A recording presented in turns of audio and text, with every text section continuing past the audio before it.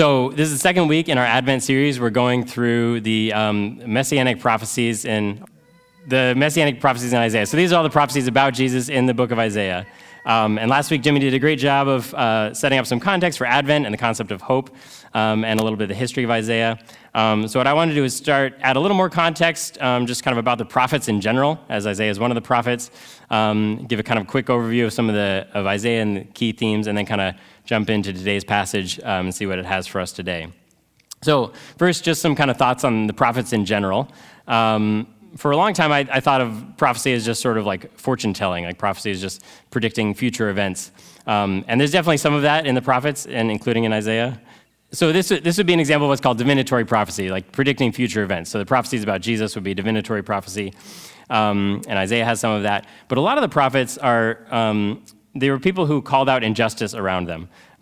So they called out their fellow Israelites, called out their government, called out their nation. And this is sometimes called reformative or revolutionary prophecy. And this is actually really the bulk of Old Testament prophecy, is this type of prophecy. Every king sort of had their prophet throughout the Old Testament. You can think of them as kind of like the conscience of the king, almost like a Jiminy Cricket figure. They were the gadfly to power, right? So they were making sure the king stayed on the straight and narrow. And you can see all these pairings throughout Scripture. King David had Nathan. King Nebuchadnezzar had the prophet Daniel. King Jeroboam had Hosea. King Herod had John the Baptist. Some would argue Emperor Nero had the Apostle John.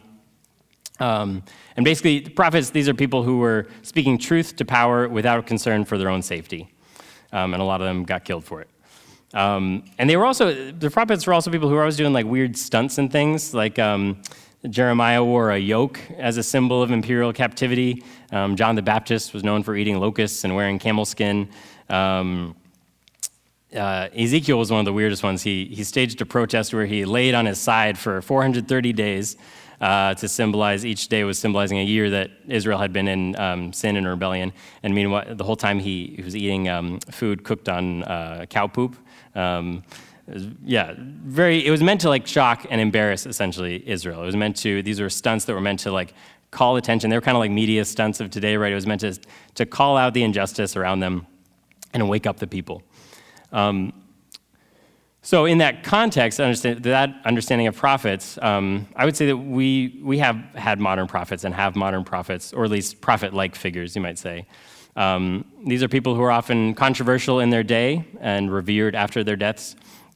I think of people like Bishop Desmond Tutu, who is an anti-apartheid activist. I think of people like Malala. And it's easy to multiply examples in U.S. history during the Civil Rights Movement. We think of people like Fred Hampton, Martin Luther King, Malcolm X, Rosa Parks. And though not all were necessarily Christian, I would say they all had sort of a prophetic aspect to them. The demonstrators who did sit-ins in the civil rights movements were participating in acts of prophecy, in this sense of prophecy. In modern America, I think of authors like Soong-Chan Rah or Shane Claiborne, who I'll be referencing later.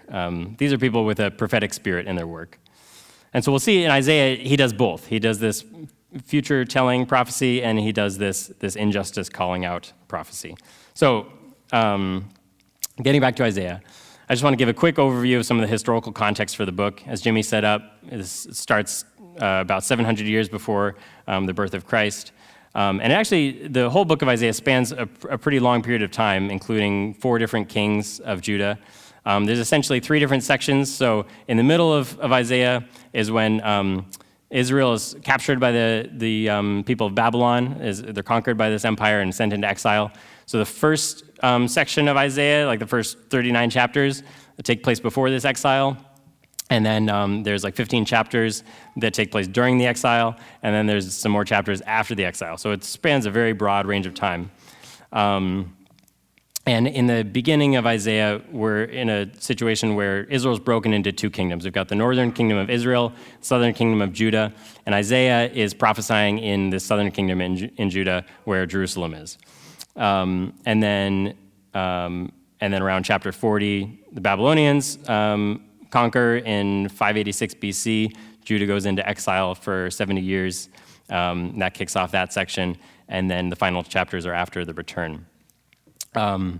And throughout the book, Isaiah is calling out the unrighteousness of his people and also prophesying of this coming king who will sit on David's throne and rule with justice, which we heard about in today's passage. And of course, that person, that king, we know to be Jesus. And there's some debate among scholars. Most scholars agree that those second sections I talked about during and after the exile are probably written by different authors, were kind of tagged on to Isaiah's writing. But regardless of whether that's the case or not, the book has a very cohesive element to it. There's beautiful mirroring passages throughout the book from the beginning to the end, and it really functions as a prophetic whole. So with that context in mind, with that overview of Isaiah, I want to get into Isaiah 11, the passage for today, and just kind of give a quick overview of that, and then we'll talk about kind of what that might mean for us today. So we start out with this image of a green shoot coming out of a stump. It's natural to ask, where did that stump come from? What is the stump? In the chapters previously, Isaiah had been warning that Assyria is going to invade. They're going to crush Israel and Judah and then conquer Jerusalem. And this is the stump, essentially, that Isaiah is talking about. He's envisioning a time after this conquest. Isaiah has turned to rubble, Israel has turned to rubble. The stump is essentially God's people cut down. But he promises in chapter 10 there will be a remnant. Some of God's people will survive. And then from that line of that remnant will come this coming king. And that is the shoot coming out of this stump, which is Jesus. And interestingly, in most translations, he's called both the root of Jesse and the shoot off of this stump. He's both the root and the shoot. And so what's interesting about that is essentially saying that Christ is both the origin of David's kingship and he is in the line of the kings of David. So he's not just another king in the line of kings. He surpasses and surrounds all these kings. He is the root and the branch. And then Isaiah goes on in this passage, as Chris read, to describe this king. He says, the Spirit of the Lord will be on him. He describes how he will rule with wisdom and righteousness. He will make just decisions and stand up for the exploited and the poor. He's this perfect king, is the vision he's describing. And then the next section is about what the kingdom will look like under that rule. When you have a righteous king, what does the kingdom look like? And it's a picture of peace. It's a picture of, he says, the wolf will lie down with the lamb, the child will play in a snake pit and be fine, the lion is going to eat grass. And it's a very kind of poetic language of peace and harmony. And some commentators, which I would tend to agree with, would say that this passage is probably more figurative than literal. He lists, essentially what he's doing is Isaiah is listing a number of predator animals and then a number of prey animals and saying they'll live in harmony. And it's I think this idea that the attacker and the victim will find peace, that both the oppressor and the oppressed will reconcile. I mentioned Bishop Desmond Tutu. He said that true revolution is when the oppressed are free from being oppressed and the oppressors are freed from being oppressors. And I think it's this sort of peace that Isaiah is prophesying here. And then there's other passages in Isaiah that kind of flesh out this image. Isaiah 2 says that in that day they will beat their swords into plowshares, which is also an image that the prophet Micah uses, which is one of my favorite images in Scripture. Essentially, right, weapons of war will have no use anymore in this kingdom. There will be no need for them. So people will turn them into tools of cultivation. The same piece of metal that used to bring death will bring life out of the ground. And this is the kingdom that our King invites us into. When the government that is on his shoulders is righteous and just, the people have peace. When we submit to the rule of Jesus and not to the rule of kings and presidents and aldermen, we have peace and justice. So that's the overview. And now as we dive into more detail, this is where things get a little political. I believe that this chapter of Isaiah and the arrival of Christ that he describes are inherently political things. They have radical implications for our politics. So let me explain what I mean. So first of all, Isaiah was a direct consult of at least the kings Uzziah and Hezekiah in his time. So he wasn't just like a John the Baptist figure like out in the wilderness. He was in the king's throne room. He was like a cabinet member for a president. And the claims he makes about the coming king are political. He says he will be the heir to David's throne, right? He says the nations will rally to him. And when he describes the kingdom under this new king, he doesn't describe some ethereal, faraway place where we just stand and sing songs of worship, right? He talks about, he says, this king will give justice to the poor and make fair decisions for the exploited. He's talking about specific consequences for the economic and the judicial systems of his day. Just one chapter before, in chapter 10, he says, "What sorrow awaits the unjust judges, those who issue unfair laws. They deprive the poor of justice and deny the rights of the needy among my people. They prey on widows and take advantage of orphans." These statements have a bearing on public policy. And the same is true of Jesus. In Jesus' day, all Roman subjects were required to pledge loyalty to Caesar by saying, "Caesar is Lord." This term Lord was a term that was specifically allocated just for Caesar. It wouldn't have been used for anyone else in that time. So for the early church to say Jesus is Lord, everyone would have understood that at that time to be saying that Caesar is not. If you say Jesus is Lord, then Caesar is not. And that's a big reason that Rome was executing Christians in that time. It was essentially, Christianity was seen as treason. And when Jesus was being questioned by Pilate, he said, "My kingdom is not an earthly kingdom. If it were, my followers would fight to keep me from being handed over to the Jewish leaders. But my kingdom is not of this world." He's essentially saying, you are not the authority over me. Christ offers a fundamentally different sort of leadership than earthly rulers. Presidents kill to protect their people. Jesus lays his own life down. Nations punish crimes. Jesus offers grace. He says, "He who is without sin, cast the first stone." Presidents win power with wealth. Jesus traveled in poverty. Politicians hate showing any sign of weakness. Jesus arrived as a baby, as a refugee. Presidents send military force against their enemies. Jesus says, "Love your enemies." The two are diametrically opposed. You cannot pledge your life to Christ and your allegiance to the flag. To see politics in the life of Jesus is not to read some modern bias into Scripture. It's fully what the gospel writers intended. Take, for example, the crucifixion, especially in the Gospel of Matthew. The narrative of the Passion of Jesus is written in such a way that it perfectly mirrors the coronation ceremony of a Roman emperor. How the coronation ceremony would have gone is the new Caesar would have been led into the Roman Praetorium and surrounded by guards. This is what happened to Jesus. He was led into the Praetorium, surrounded by soldiers. Caesar then, they would have put on him a purple robe, given him an olive wreath, and then given him a scepter. They did this mockingly to Jesus, put on him a purple robe, gave him a crown of thorns, and a reed stick. And then there would have been a procession. Caesar would have processed in front of a sacrificial bull, being led behind him by a slave carrying the instrument of death for the sacrifice, carrying an axe. Jesus processed, and in a beautiful reversal, Jesus processed as the sacrifice himself. Behind him was Simon of Cyrene carrying the instrument of death, the cross. This procession for Caesar would have led up to the Capitoline Hill, which in Latin literally means head hill. Jesus processed to Golgotha, which is translated as the place of the skull or skull hill. Some people would just translate it head hill. That's an equally good translation. And then in kind of a ceremony, Caesar would have been offered wine mixed with myrrh, which he would ceremonially refuse, and then immediately the bull would be sacrificed. Jesus was offered wine mixed with gall or bile, and then the next verse in Matthew is, and then he was crucified. Then Caesar would have ascended up to the throne with his first in command and second in command on his right and left. Jesus was lifted up with insurrectionists on his right and left, not to honor, but into dishonor.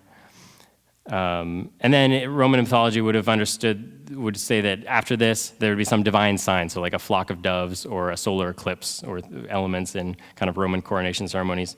And we have in Matthew, the temple curtain is torn, the sky was darkened, the tombs burst open, exactly the kind of divine signs that the Roman people would have associated with a coronation. So the people of that time would have seen these connections. It's harder for us to kind of piece it together, but Matthew's writing, it's clear that in Matthew's writing, he saw Jesus as a sort of anti-Caesar. He is the perfect opposite of Caesar. He is the king of a kingdom that has no borders, a kingdom that lives in its people rather than its people in the kingdom. Jesus offers a radical alternative to empire. The promise of Caesar is oppression for the marginalized. It promises destruction for its enemies.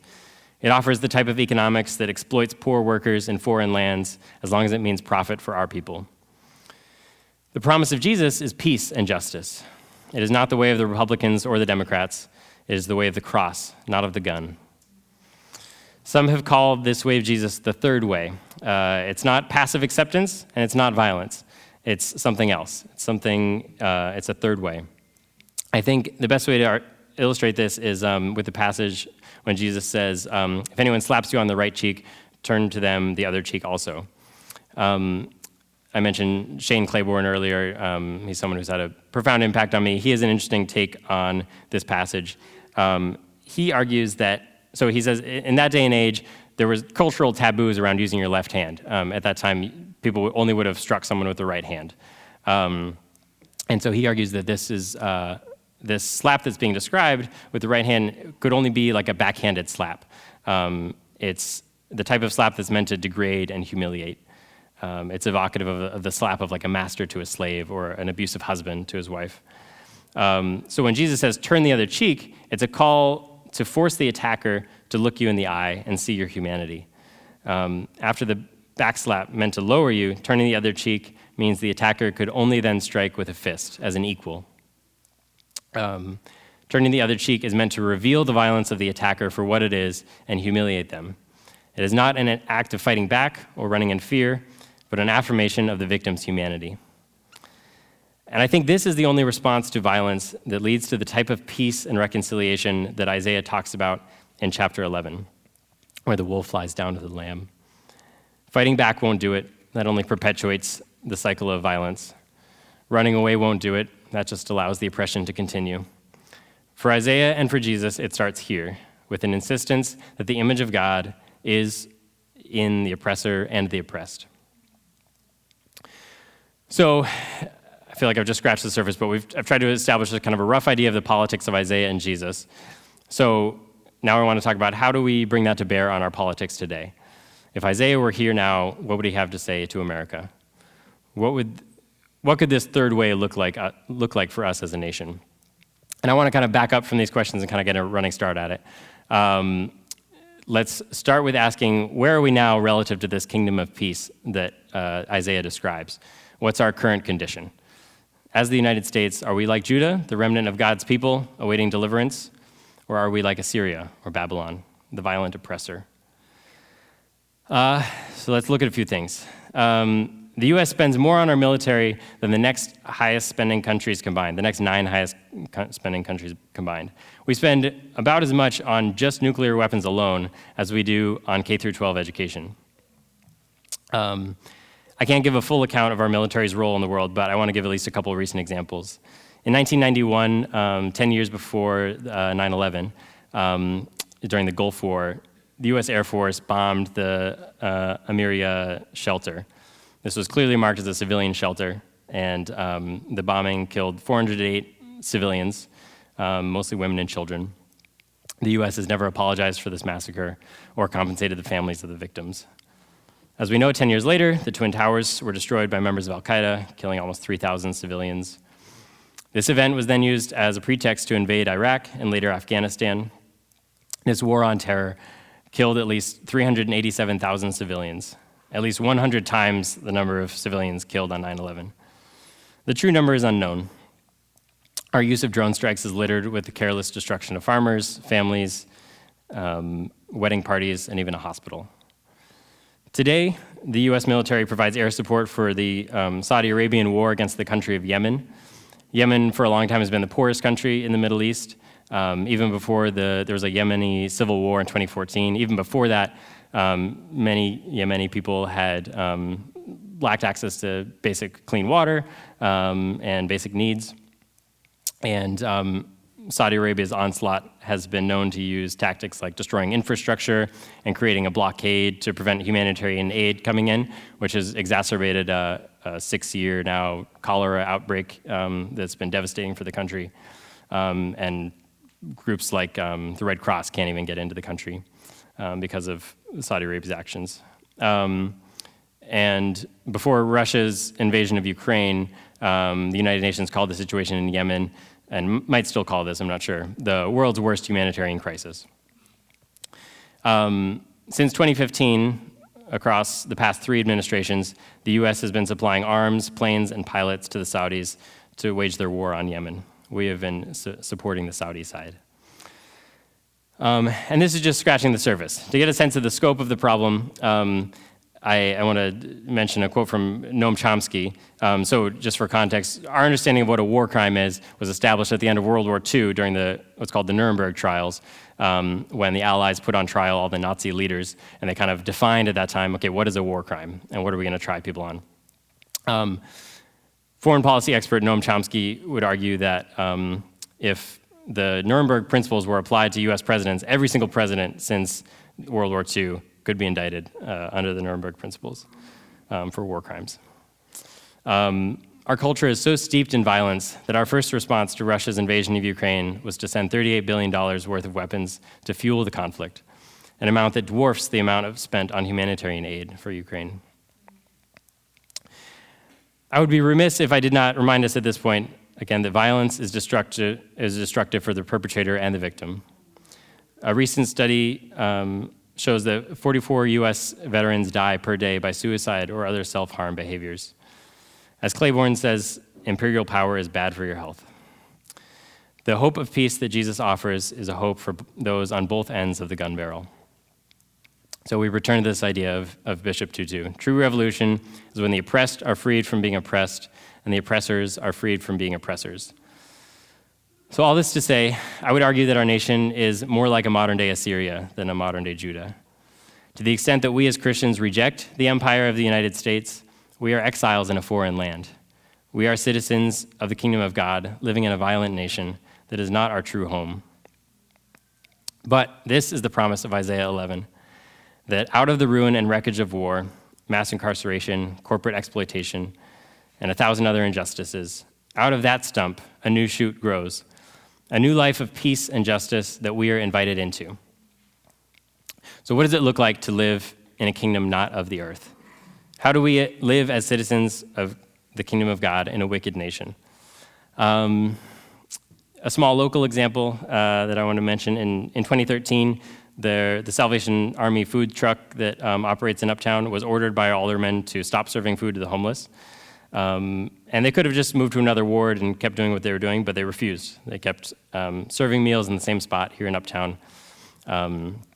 They recognized that the alderman was not their ultimate authority. Over the years, the city of Chicago has made numerous efforts to drive out those living in tents around the viaducts. And there have been a variety of protests that insisted that no matter how poor or vulnerable our neighbors may be, they bear the image of Christ. Those protests have been a reminder that there are holy laws more important than city ordinances about blocking a public way. The way of Christ is unavoidably political. But these are examples at a local level. What can we as just little individuals do in the face of vast injustices of our military? What can we do about something like the war in Yemen? The psalmist wrote while in exile during the Babylonian captivity, "By the rivers of Babylon we sat and wept when we remembered Zion. How can we sing the songs of the Lord while in a foreign land?" And I think this is a question for us. How can we sing the songs of the Lord in a foreign land? I have 3 answers to this question that I'll kind of close with. One is an easy answer, one is hard, and one is a mystery. The easy one first. Stop the war in Yemen. That's the easy one. There's a key difference between our situation and the situation of the ancient Assyrian, which is that we live in a democracy. I encourage everyone to contact your senators and your congressperson to urge them to support what's called the Yemen War Powers Resolution. There's currently versions of the same bill languishing in committee in both the House and the Senate. And this would essentially end our involvement in Yemen. A similar bill passed the House and the Senate back in 2019 and then was vetoed by the president, so it's definitely within reach to get it through. If you don't know who your representatives are, you can go to commoncause.org, punch in your address, it'll tell you. Another local one, my friend Dan and I started a nonprofit that offers transitional housing to young men experiencing homelessness. We have a coming event on Saturday at 3 p.m. We have our annual event. I encourage, if you're free, come on out. have a good time, support the cause. You can find details on our website, collectivechicago.org, or come catch me after the service.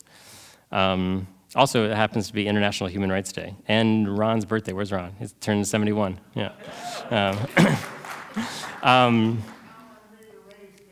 Yeah, raise Cain. I like that. So those are a couple of easy answers. Now for the harder answer. How do we sing the songs of the Lord in a foreign land? We start with peace and justice within arm's reach. Live at peace with your friends, family, and neighbors. Is there someone in your life who's wronged you? Someone you are at odds with? Ask God to show you the wounded person in that person. Ask yourself, is there a step towards peace that I can take with this person? How do we sing the songs of the Lord in a foreign land? We live out the exhortations of the prophets within our immediate circle. To the extent that you're able, invite the homeless into your home, feed the hungry, visit the incarcerated, shop responsibly for products that don't exploit workers, live justly. My favorite passage in all of Scripture is just a little further on in Isaiah 58. He says, "What good is fasting when you keep on fighting and quarreling? This kind of fasting will never get you anywhere with me. You humble yourselves by going through the motions of penance. Is this what you call fasting? Do you really think this will please the Lord? No, this is the kind of fasting I want. Free those who are wrongly imprisoned. Lighten the burden of those who work for you. Let the oppressed go free, and remove the chains that bind people. Share your food with the hungry, and give shelter to the homeless. Give clothes to those who need them, and do not hide from relatives who need your help. Then your salvation will come like the dawn, and your wounds will quickly heal." Okay, answer number 3, the mystery. And I even if I had more time, I don't think I could explain this or back it up or justify it. So I'm just going to say it, and I just know it's true. I don't know if I can back it up, but how do we sing the songs of the Lord in a foreign land? By taking the slow way, the long way around. Do things that don't compute in the marketplace of time and money. Sew yourself a pair of pants, plant vegetables. Well, it's winter, so I get plant some herbs in your kitchen or something. Write poetry, play music, walk to work. Wendell Berry writes, "Ask the questions that have no answers. Invest in the millennium. Plant sequoias. Say that your main crop is the forest that you did not plant, that you will not live to harvest. Say that the leaves are harvested when they have rotted into the mold. Call that profit. Prophesy such returns. Be like the fox who makes more tracks than necessary, some in the wrong direction. Practice resurrection."